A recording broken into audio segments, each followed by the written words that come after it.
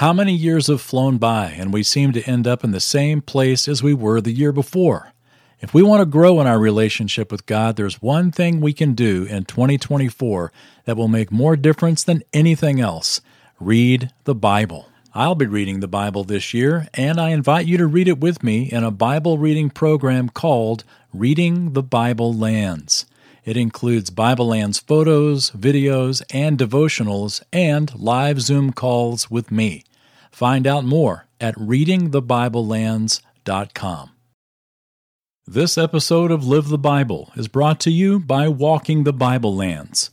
If you haven't been to Israel yet, or you'd like to relive your tour, these on-site videos are the next best thing to being there. Check it out at walkingthebiblelands.com.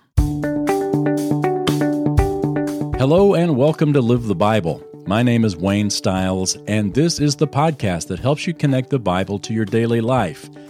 When you feel afraid, how do you respond?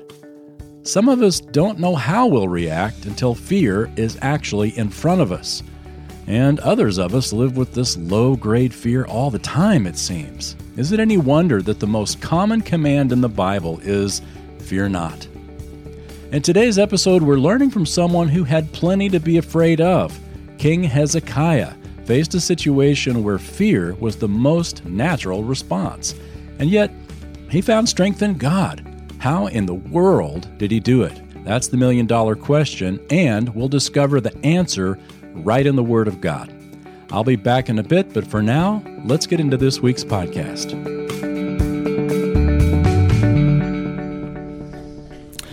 Well, rodents rank pretty high on our fear list in our house, right under lizards, but we're not going to go back to the lizard thing. But I'm guessing that rodents aren't that, too welcome in your home either. When Kathy and I were building our house, we heard a noise in the attic. We were there one day, and everything had been sheetrocked, and it was just textured, and I think we were ready to paint or something. Anyway, we're walking around, and we were in one of the girls' bedrooms, and above it we heard this across the ceiling. And Kathy's like, go up there and kill it, whatever it is. So, and this was like more than, a little mouse. This was like rat. And your mind, of course, exaggerates. I had this, I imagined up there was this whole nest of these, giant Gambian rats. These rats that are like, 17 inches and weigh about 6 pounds. So I head upstairs with rat traps, poison, blow torches, all kinds of stuff to get ready. And I got over the rafters that were right above the girl's bedroom where I heard the scurrying. And I leaned down to set a trap. First of all, if you've got a trap and you've got the guts to actually set that thing, and you've got to hold it very carefully, because if that thing goes off, even if you're perfectly safe, it just scares you to death. So I'm leaning down, getting ready to put the trap out there, and out jumps a cat. Now, when you're thinking rat, and out jumps something as long as your arm, I screamed.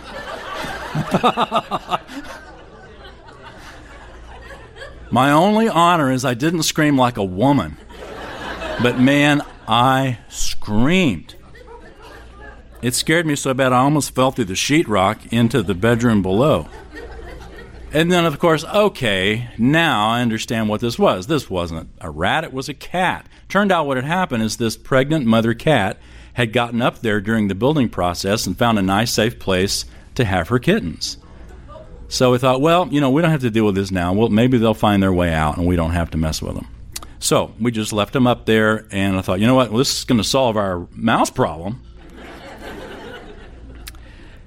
Couple more weeks, we go back, and we're walking around, and I hear this meow, meow, meow, and we're like downstairs. So like, where is this coming from? This is and it would not stop. It's like sort of what I imagine hell will be like. I should say would be like. I won't be there. But just this constant cat sound.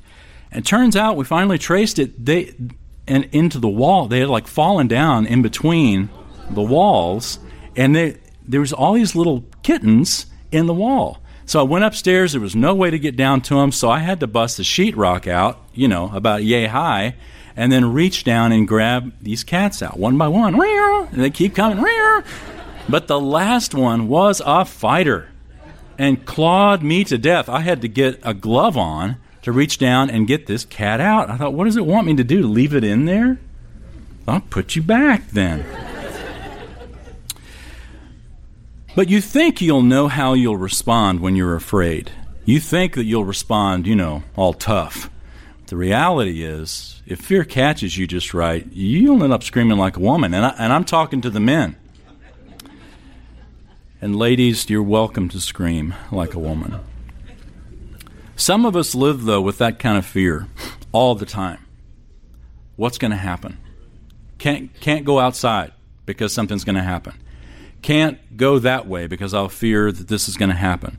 Well, maybe we shouldn't go there because I read in the news that 8 years ago such and so happened. We live in a culture that feeds fear, and often it feeds our fear to make money off us some way. But the reality is we also have a nature that is fearful. This is why the most often command that we read in the Scriptures is don't be afraid. Fear not, because we are people who do fear. We are afraid. We're afraid of the unknown. We're afraid of the known. We're afraid of the past. We're afraid of the future because we are not in control. Let's look together at 2 Chronicles chapter 30.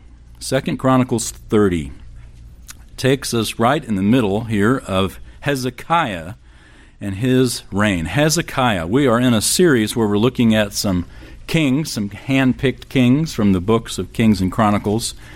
And Hezekiah is our king of the day. Hezekiah was a great guy. Such a great guy. Not a perfect king. He had some hiccups, but for the most part, Hezekiah was magnificent. His name means the Lord has strengthened. The Lord has strengthened. And he needed God's strength, as we're going to see. 2 Chronicles chapter 30. Just kind of set the background. In Hezekiah's reign, the northern kingdom, of course, you remember Israel had split to two kingdoms. You got a northern kingdom and southern kingdom. Northern kingdom had 20 kings. Not one of them was godly. Southern kingdom had 20 kings. About 8 or so were godly. Hezekiah is one of them. And the northern kingdom was taken into exile by Assyria. So they are actually taken away, and it happened during Hezekiah's reign. Hezekiah started his reign at 715 BC. Actually, it's a little before Hezekiah's reign. The northern kingdom was taken in 722. So not long. Hezekiah was definitely there. He's probably even co-reigning with his father prior to 715 when he started reigning by himself. But anyway, Hezekiah is very aware of the Assyrians, very aware of what happened in the northern kingdom. And in 2 Chronicles chapter 30, he issues an invitation. Look right there in verse 1. Hezekiah sent to all Israel and Judah and wrote letters also to Ephraim and Manasseh, that they should come to the house of the Lord at Jerusalem to celebrate the Passover to the Lord God of Israel. Look down at verse 6. The couriers went throughout all Israel and Judah with the letters from the hand of the king and his princes, even according to the command of the king, saying, O sons of Israel, return to the Lord God of Abraham, Isaac, and Israel, that he may return to those of you who escaped and are left from the hand of the kings of Assyria. Do not be like your fathers and your brothers who were unfaithful to the Lord God of their fathers, so that he made them a horror as you see. Now do not stiffen your neck like your fathers, but yield to the Lord, and enter his sanctuary which he has consecrated forever, and serve the Lord your God, that his burning anger may turn away from you. For if you return to the Lord, your brothers and your sons will find compassion before those who led them captive, and will return to this land. For the Lord your God is gracious and compassionate, and will not turn his face away from you if you return to him. So the couriers passed from city to city throughout the country of Ephraim and Manasseh as far as Zebulun, but they laughed them to scorn and mocked them. Nevertheless, some men of Asher, Manasseh, and Zebulun humbled themselves and came to Jerusalem. So the northern kingdom, you'd think they would have learned their lesson. The Assyrians were brought in by God because of the northern kingdom's unfaithfulness. Most of the people were taken out of the kingdom, but there were some that were left behind. And it's these to whom that were left behind that Hezekiah says, we're about to enjoy the Passover here. There's only one place that God's people can worship, not up there in the north, but here in Jerusalem. Let's invite them to join us. And so he does. And he sends these couriers out, as we read, this wonderful invitation and this urging to come back and to come and worship the Lord in Jerusalem, where you ought to be worshiping. And many of them laughed and mocked, but many, or some, we're told, of Asher, Manasseh, and Zebulun humbled themselves.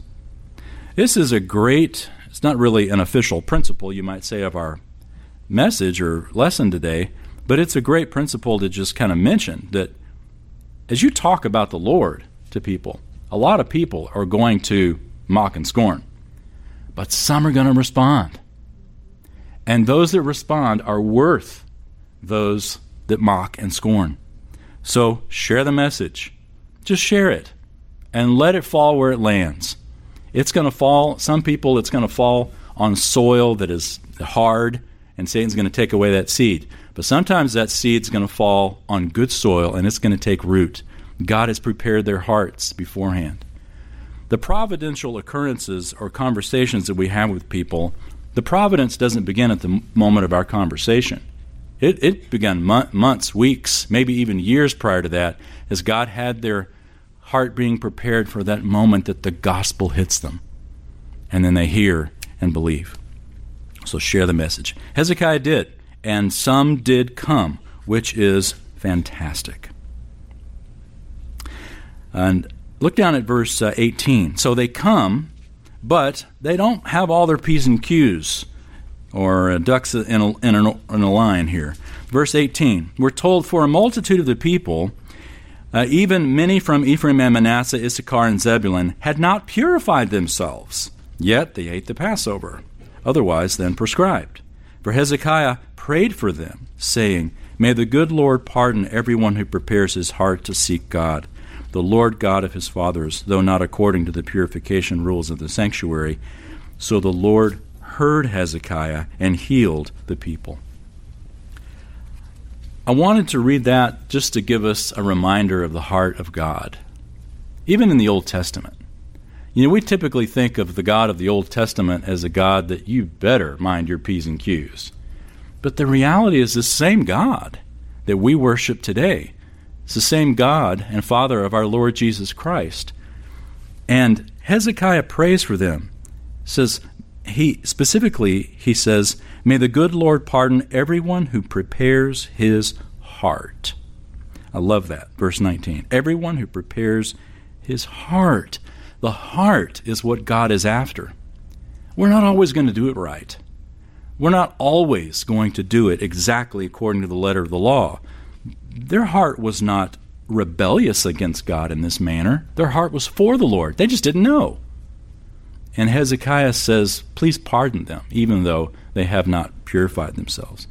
This gives us a window into the heart of God. God is not about rules. He is about the heart. And that doesn't mean the rules don't matter, but what it means is God looks at the heart and often overlooks our mistakes. All right, we'll skip a couple of chapters, if you would, and let's look at chapter 32. All of these people that came south, we don't read it here, or we haven't read it here, but there were a whole lot more refugees that had actually made their way south. Remember, the northern kingdom was taken into exile in 722, and as a result, many were taken, but some of those in the northern kingdom fled south. And so there was a lot that was there who were refugees. There were also some who came for this Passover. And so Jerusalem's ranks swelled. There was a lot of people there. And this sort of created a problem now that we'll see in chapter 32. Look right in verse 1. after these acts of faithfulness, Sennacherib, king of Assyria, came and invaded Judah and besieged the fortified cities and thought to break into them for himself. Once again, we typically think of Old Testament as almost retribution theology. That is, that if you're good, God's going to bless you. If you're bad, God's going to curse you. Well, we see that in the book of Deuteronomy. But this is a general thing. There are exceptions, and we see that here in chapter 32. We see that in the book of Job. Job was faithful, and yet, obviously, Job suffered what was not relative to his faithfulness. And here we're told after these acts of faithfulness, this Assyrian king, Sennacherib, came and invades Judah and besieges Hezekiah's fortified cities. Hezekiah, the good, godly Hezekiah. This Assyrian bully tries to threaten and intimidate. Bullies as adults, we get legal on that. And anymore, I know that even with kids in schools, the more and more it gets legal. But back when I was in school, it was kind of our own problem. And there was a bully that for some reason didn't like me. His name was Herbie. Can I just tell you his name? Herbie. I won't tell you his last name. Who knows, he's probably sitting in this class. His name was Herbie, and he didn't like me, which was fine because the feeling was definitely mutual. Herbie had failed, at least 2 or 3 grades. So he was like a foot taller than me. And he would walk around, and he'd see me from down the hall. Hey, I'm going to get you, Styles. That's what he'd tell me. I'd just kind of wave at him. And the times that he would try to get me, the good thing is he could never catch me. I was always a lot faster in my tennis shoes than Herbie was in his steel-toe boots. There was one time he caught me, and let's just say it really hurt. In fact, that may be the point, Dan, that my septum got deviated, and I had to have the nasal surgery in my adult years. But still, Herbie, he was a bully, and I outran him. But the great thing is, after I left junior high school and went on to high school, Herbie stayed in junior high school. So he was not my problem anymore. But there was also a bully system in Hezekiah's day, and the bully system worked very simply. A foreign power would come in, invade, conquer, and then say, all right, I'll let you keep living here, but here's the rules. You're going to pay me X number of, tribute is what it's called. You're going to pay me this every year, and you better pay. If you don't pay, we'll come and kill you. This is how the bully system worked. It's a very simple system, very effective. Well, Hezekiah initially bowed to that because the Assyrians were major. I mean, when they say they can kill you, they really could do it. But then Hezekiah got to thinking, you know what? I'm not going to do that anymore.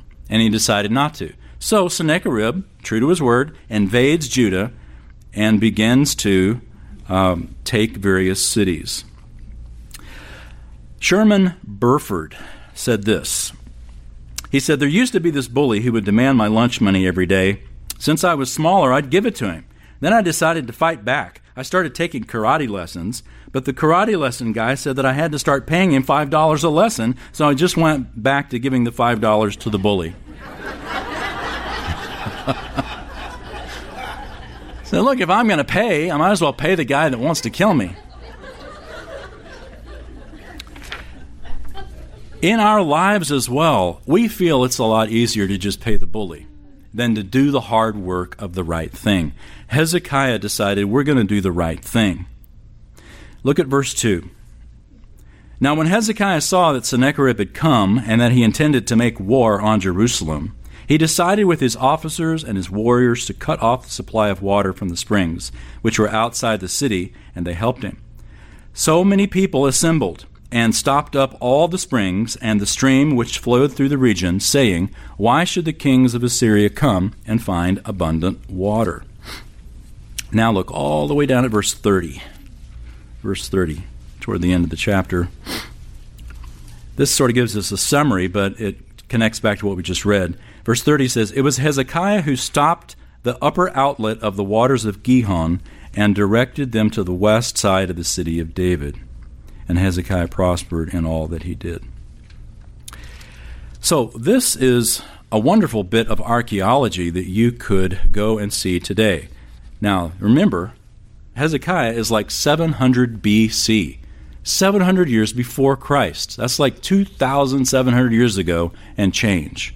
You can go to Jerusalem today and you can wade through what's called Hezekiah's Tunnel. Has anybody ever waded through Hezekiah's Tunnel? All right.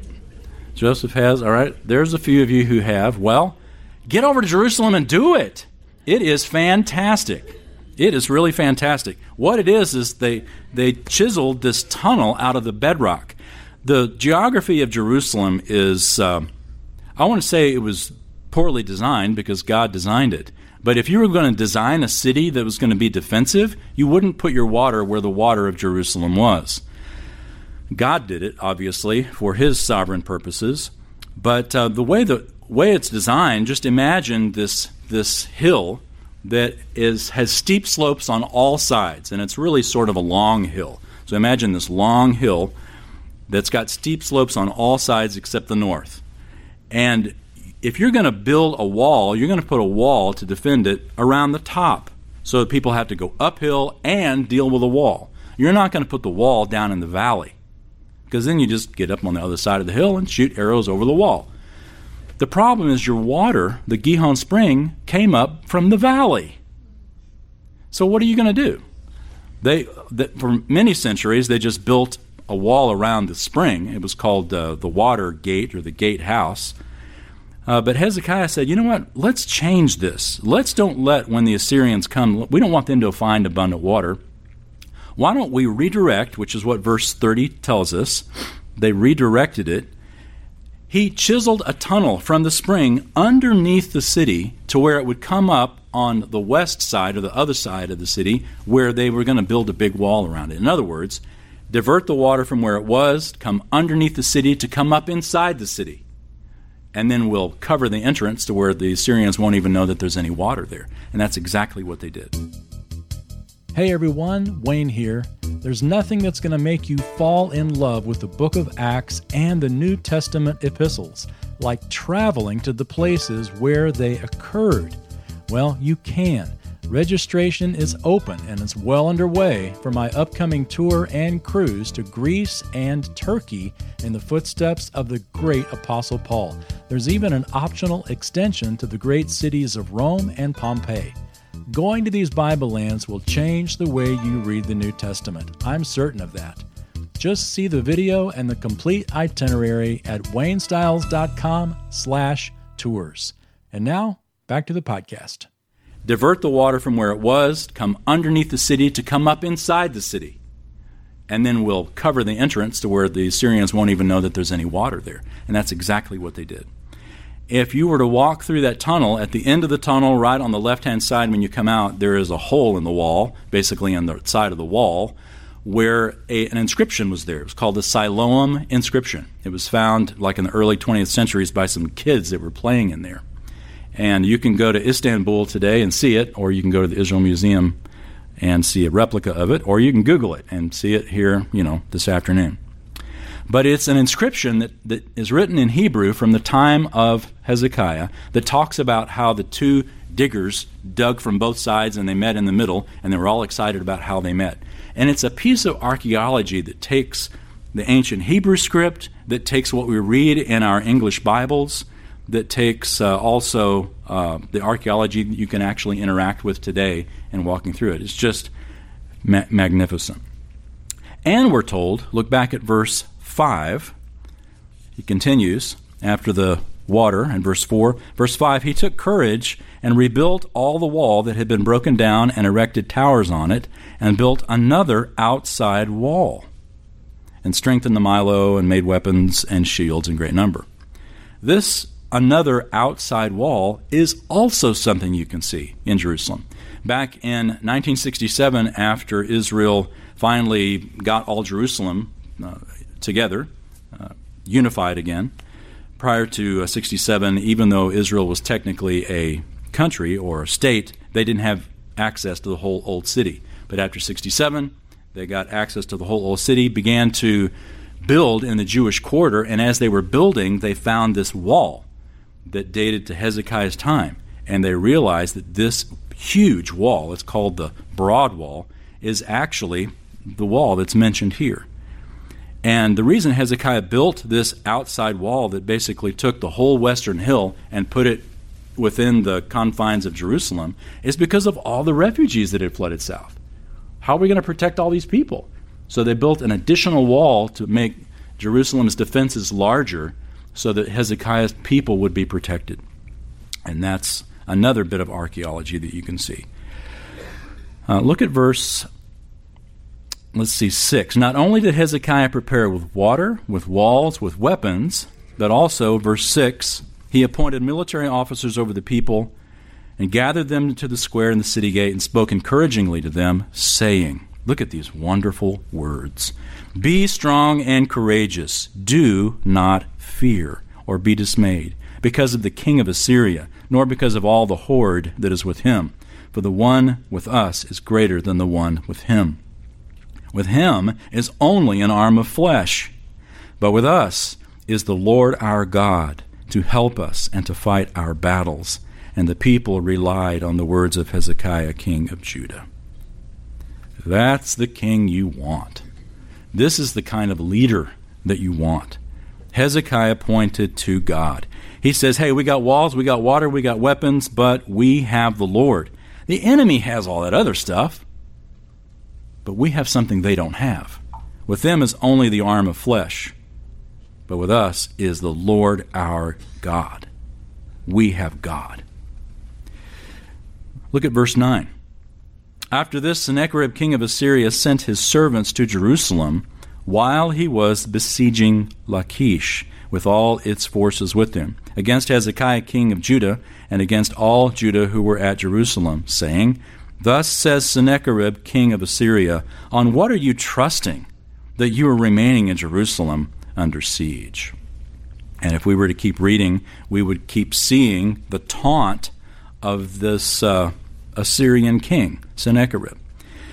Note in verse 9 that it says that the message was sent while he was besieging Lachish. Lachish is I don't know if you've even heard of this place before. It was a major fortress that was south and west of Jerusalem, and it was such an impressive city. It had two walls around it. It was like, you can't take Lachish.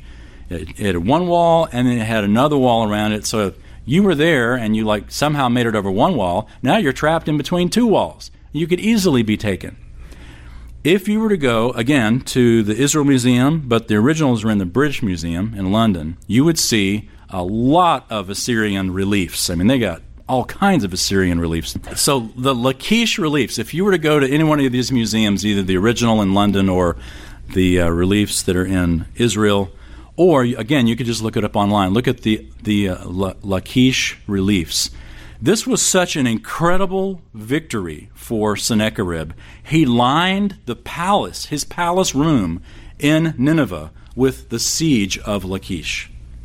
This was such a big deal. And it was while he was besieging Lachish, while the big deal was happening, he sends to Hezekiah and basically says, "What do you think you're doing here in Jerusalem? We're coming up here and we're going to clean house." And basically trying to talk them into surrendering, rather than continuing with this foolishness of trusting in the Lord as opposed to trusting in me. This is what he was trying to do. Lachish is about to fall. These are the facts. Look at verse 14. Some of the taunt. Verse 14. "Who was there among all the gods of these nations which my fathers utterly destroyed, who could deliver his people out of my hand, that your God should be able to deliver you from my hand? Now therefore do not let Hezekiah deceive you or mislead you like this. Do not believe him. For no God of any nation or kingdom was able to deliver his people from my hand or from the hand of my fathers. How much less will your God deliver you from my hand? Look down at verse 19. They spoke of the God of Jerusalem as of the gods of the peoples of the earth, the work of men's hands. So, about the time that you determine that you're going to trust the Lord, we're told, notice in verse 8, verse 7 and 8 is when he makes that great statement, don't be afraid, we've got the Lord, everything's going to be great, we've got God. Very next verse, after this, Sennacherib came up and began taunting. It is after we make a full-on dedication to God that the enemy hits us with everything he's got. And he does it through discouragement. And he does it by telling you the facts. Here are the facts. Assyria has never lost. They are undefeated. They have an army that has been very, very effective against all the gods of all these other nations. And so they're coming up against you with the same force. And by the way, Lachish is about to fall. You know Lachish, 2 walls. What do you think you're counting on? These are the facts. But if these were all the facts Hezekiah believed, fear would rule him. Look at verse 20. But King Hezekiah and Isaiah the prophet, the son of Amoz, prayed about this and cried out to heaven. Wouldn't you love to have Isaiah as your prayer partner? Get Isaiah the prophet over here and we're going to pray. Hezekiah and Isaiah pray about this, and they cry out to the Lord about this. We see from the text a principle here, simple but essential. Face your fear with faith and prayer. Face your fear with faith and prayer to the God who is in control. Face your fear with faith and prayer to the God who is in control. My breakfast of choice is cereal. I've got boxes of cereal. I just walk down the cereal aisle with an empty basket and just cereal is usually my breakfast. And while I'm having my cereal, I scroll through the news feed. The last couple of days, as I've anticipated our time together this morning, I've really been paying attention to the news. It's all bad news.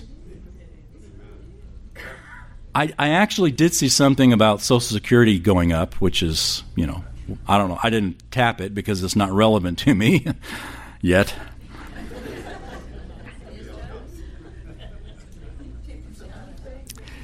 So it's going up, right? So they say. That was the only bit of good news that I saw. Everything else was bad news. And it was often so jarring. In fact, I don't know if it was this week or last week. Maybe it was last week when it always gets my attention when there's something about Israel. And it's the headline from a fairly liberal outlet said, rockets rain down on Jerusalem.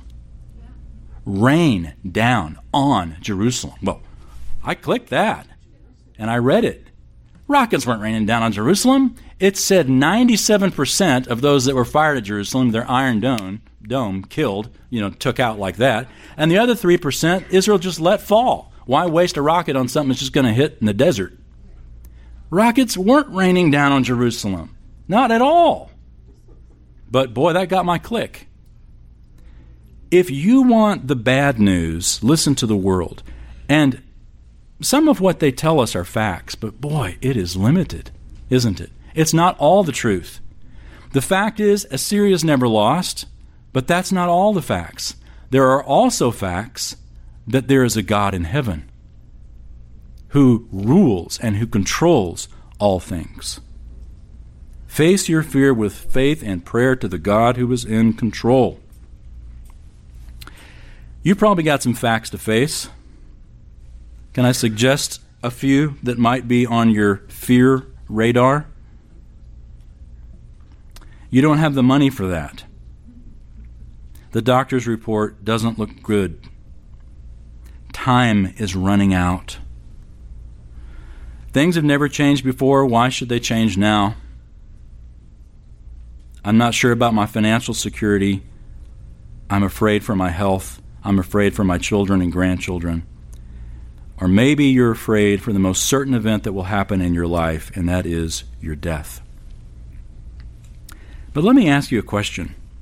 Have you prayed about this as much as you are worrying about it? This is what Hezekiah and Isaiah did. They got together and prayed. Now, granted, when you're faced with a crisis like this, prayer is something that we'll do. But we don't often interpret our fears as crises that are prayer-worthy, just worry-worthy. We'll worry about something for hours before we'll think about praying about it. We need to bring it to the Lord. Remember, worry, as Jesus said it, is a sin. Anxiety, being anxious, is a sin because it places the onus, the responsibility on us or on anything other than the Lord. Seek Him in prayer. Well, look what happened. Verse 21. And the Lord sent an angel who destroyed every mighty warrior, commander, and officer in the camp of the king of Assyria. So he returned in shame to his own land, and when he had entered the temple of his God, some of his own children killed him there with the sword. So the Lord saved Hezekiah and the inhabitants of Jerusalem from the hand of Sennacherib, the king of Assyria, and from the hand of all others, and guided them on every side. We aren't given the details here, but if we were to read the parallel account in 2 Kings, in chapter 19, it says that the angel of the Lord killed 185,000 Assyrians in their sleep. And notice he selected, and notice it was one angel, an angel. I mean, this is some angel. An angel. Just send one angel. Take care of those Assyrians. 185,000. And the ones that were killed, he didn't say we killed the cooks and the bottle washers and all these. No, killed the warriors, the commanders, and the officers. How'd you like to say, okay, guys, let's go out and get them? And everyone that's going to go out and get them is dead.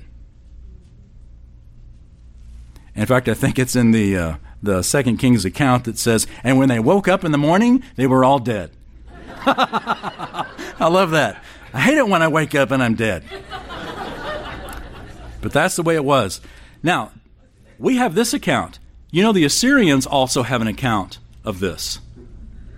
It's on what's called Sennacherib's prism.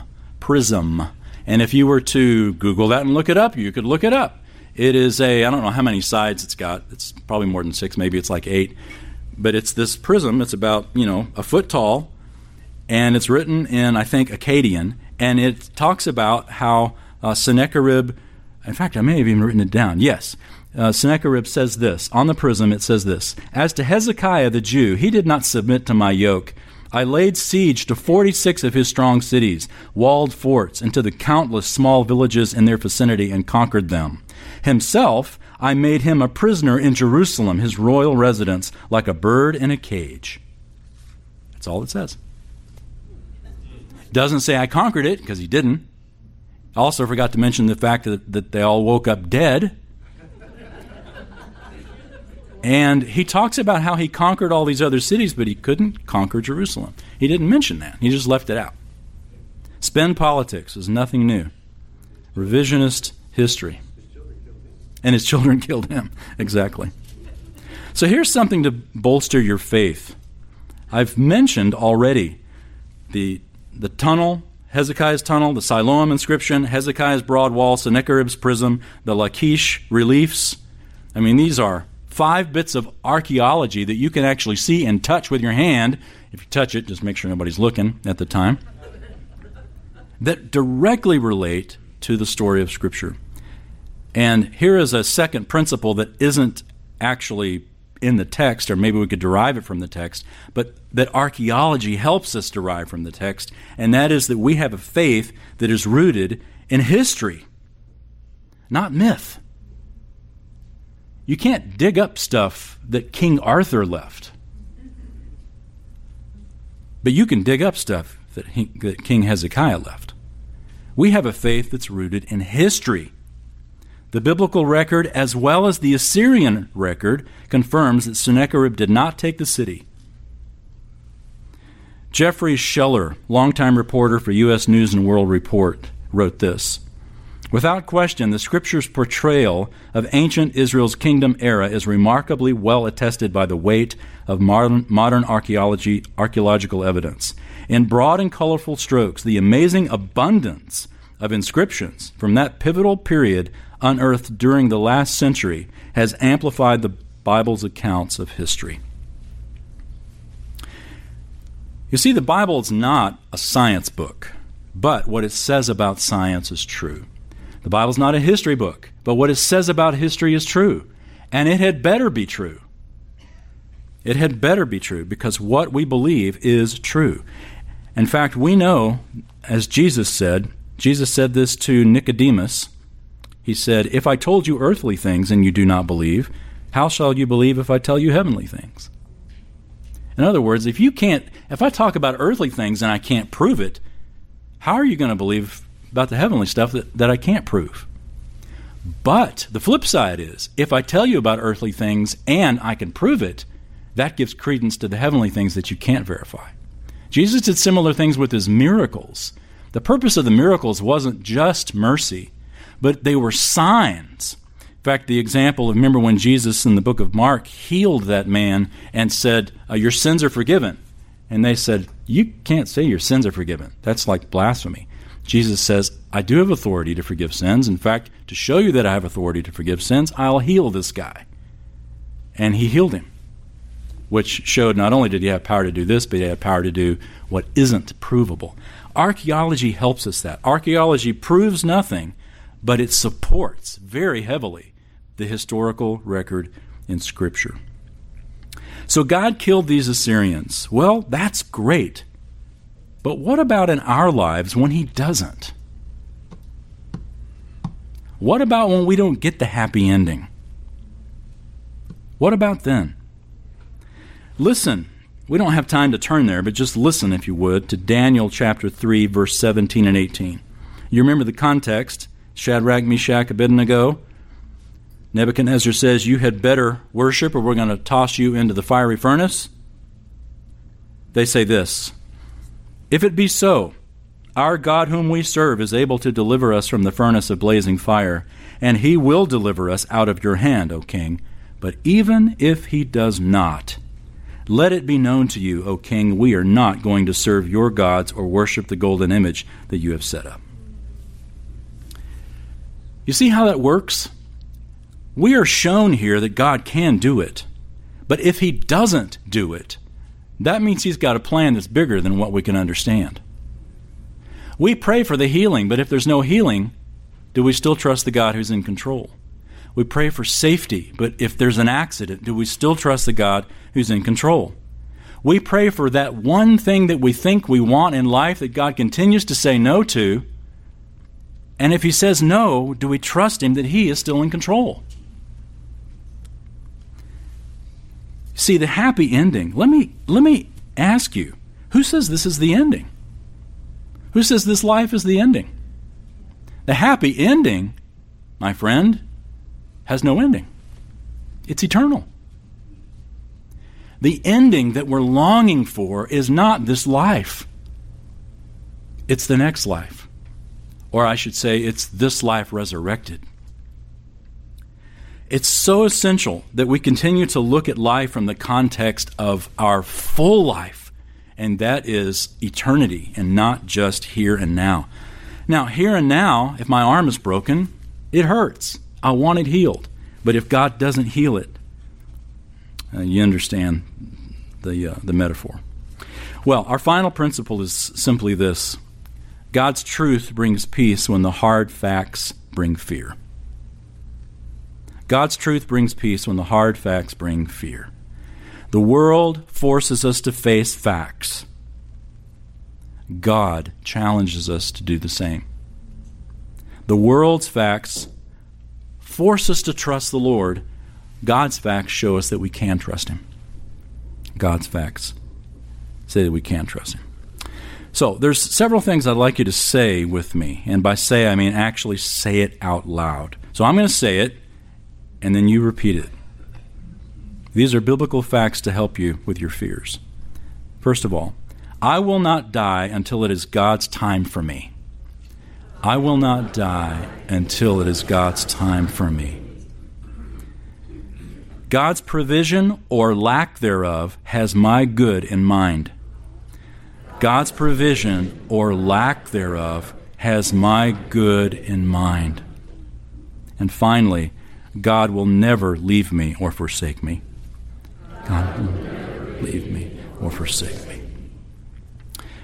I know we got to stop. And I think I've shared this with you before, but I'm going to try to push through it. And if I blubber like a baby or scream like a woman, just forgive me. I was very discouraged months back. I know I look all stained glass to you, but I struggle just like you do. Believe me. And there was a morning that I was in such despair, just struggling to keep my heart and mind focused on God and on all things in life that I felt were out of control. So I was sitting there, the coffee was dripping, and I was waiting to go in and have my quiet time with God. And as I was waiting there, I just prayed in the darkness of my kitchen.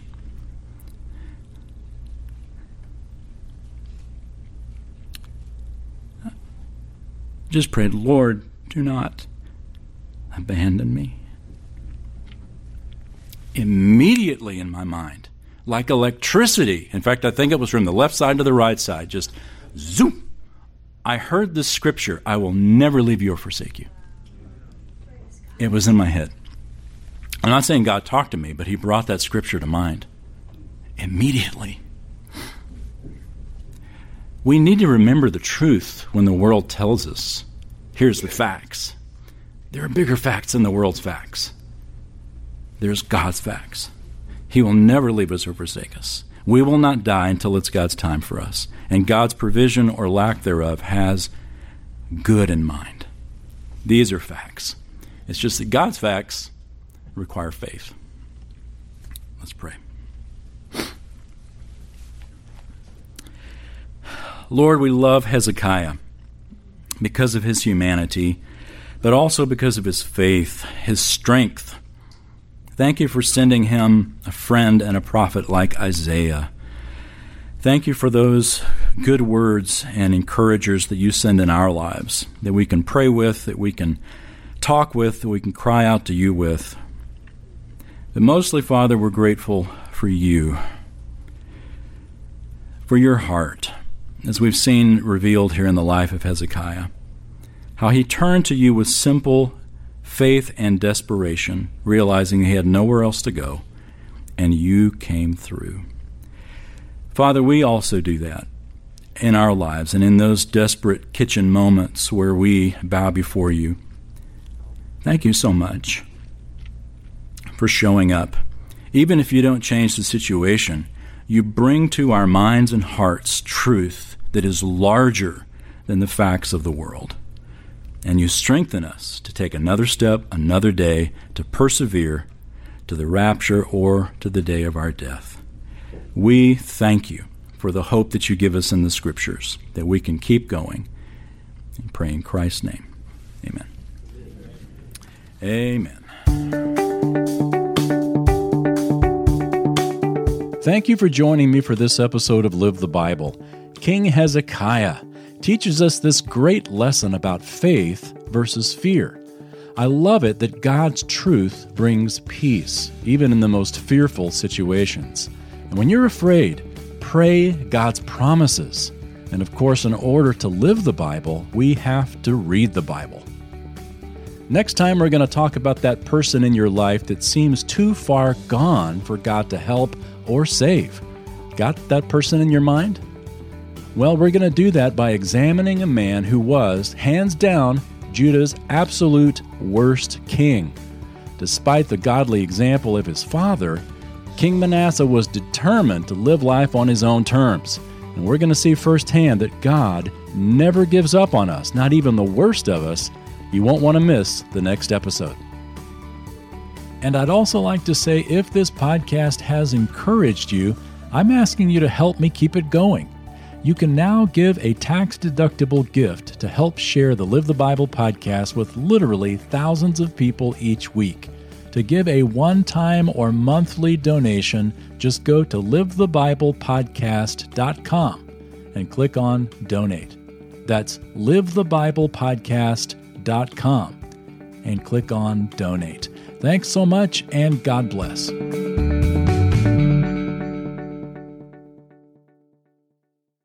My friend, I hope you will read the Bible in 2024, and I'd love for us to read it together, seeing the places where it all happened. Check it out now at readingthebiblelands.com.